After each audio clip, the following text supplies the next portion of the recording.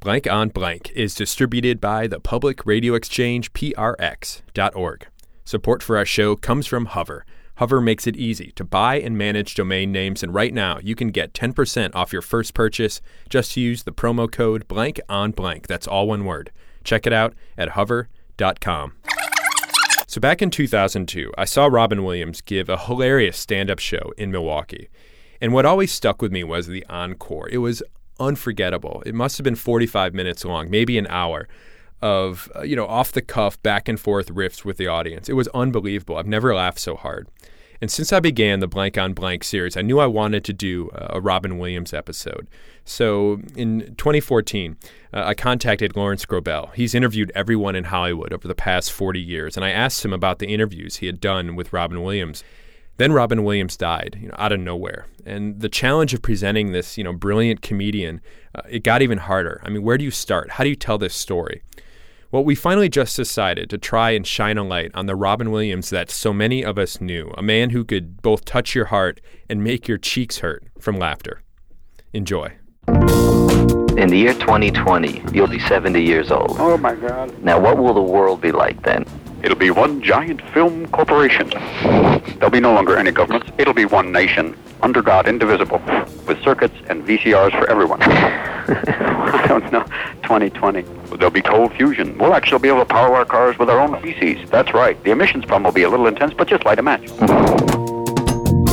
This week's episode includes excerpts of 2 interviews Larry did with Robin Williams back in 1991, and I apologize that some of the audio gets a little muffled. We did our best to clean up the tape. Things that I see in the future. I see it could be quite incredible if we can master a few problems, like the air and the water thing might be nice. I see governments dissolving. These barriers are kind of all falling down for economic reasons. They're all so interbound. That's why when one market crashes, there's almost like a world stock market crash. And this is a very long economic explanation of something I haven't got a fucking clue. Do you think that there's a role of the artist in society? Yeah, for a comic especially. To constantly never let it take itself seriously, to play with, to fuck with the parameters. The premise that comedy is there to basically show us we fart, we laugh, to make us realize we still are part animal. As intellectual as we think we are, you still trip. You still have human foibles, sexuality, all the different things to still make you aware of your humanity. And that's what we're supposed to do. It's just to keep us awake, cut through the shit, peel off the mask and go, oh, you got a big nose. Or put on the big nose and make you realize, wait a minute, I don't have a big nose. But all that stuff, so you don't take yourself seriously and destroy the species. Do you ever worry about running out of material or ideas? No, there's a world out there. Open the window, and it's there.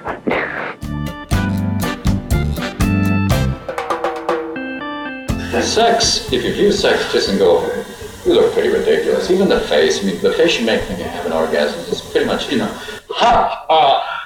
no one looks probably even more invading. It's that kind of, yeah! Everyone looks pretty fucking stupid. At the moment, they fire the spoo. You get like that wind tunnel face. Baby, baby, baby. Oh, baby, baby, baby, baby. Baby, baby, baby. Everything kind of goes. It's nature going, you look like an animal. It's that one thing you gotta know. You look a little silly. I don't care what type of lighting you use, whatever strap-on attachments, you still sometimes look like a poodle and someone's gonna get a fire hose. These are the things you wonder.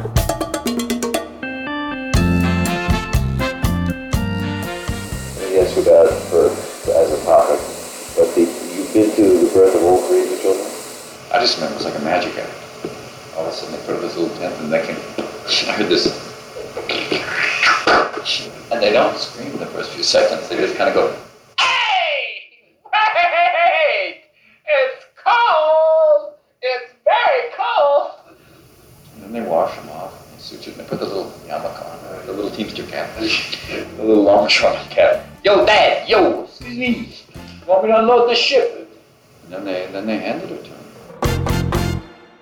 I don't think I asked you any about your faults, if you have any, and what they are. In comedy, not pursuing things, committing to an idea and taking it to its fullest extent. Because it started when I first started performing, it was all kind of jumping around. Explore an idea till you've exhausted it. So to really go to all the different parameters of it. I think another one is not working so much. This is very interesting. Look at what's bad about it. What's bad, yeah. Look in the mirror and go, nostril hairs. The fact that I braid them. I don't know. Sometimes, keeping track of people. So it's just a weird combination of worrying so much about the outside world and not, you have to be more aware of the inner circle, the folks that matter. And if it comes from performing, you always want to make sure that everyone in the audience is all taken care of.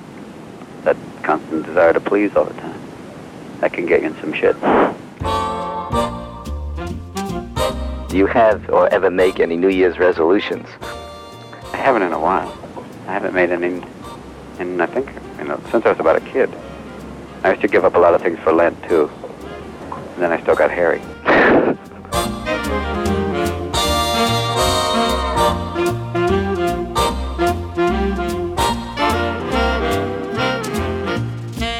We had such a good time animating this episode for our PBS series. You got to see the wind tunnel face that animator Patrick Smith created. Watch it on our website, blankonblank.org. Special thanks to Larry Grobel for holding on to these amazing conversations. Read more from his archive of celebrity profiles at lawrencegrobel.com. As always, the one and only Amy Drozdowska produced this episode with me, and you can follow us on Twitter, Tumblr, Facebook. Find us, Blank on Blank. And now we leave you with one last instructive bit from Robin Williams. Here's the best birth control in the whole world. If you have no pills, if you have no diaphragm, if you have no other form of contraception, use it for ladies. If he comes at you with that little thing in his hand, just go, just laugh at it. They can't deal with it, okay? It'll be gone. The little thing will out of there. Then it's a salt with a macaroni. Put it away.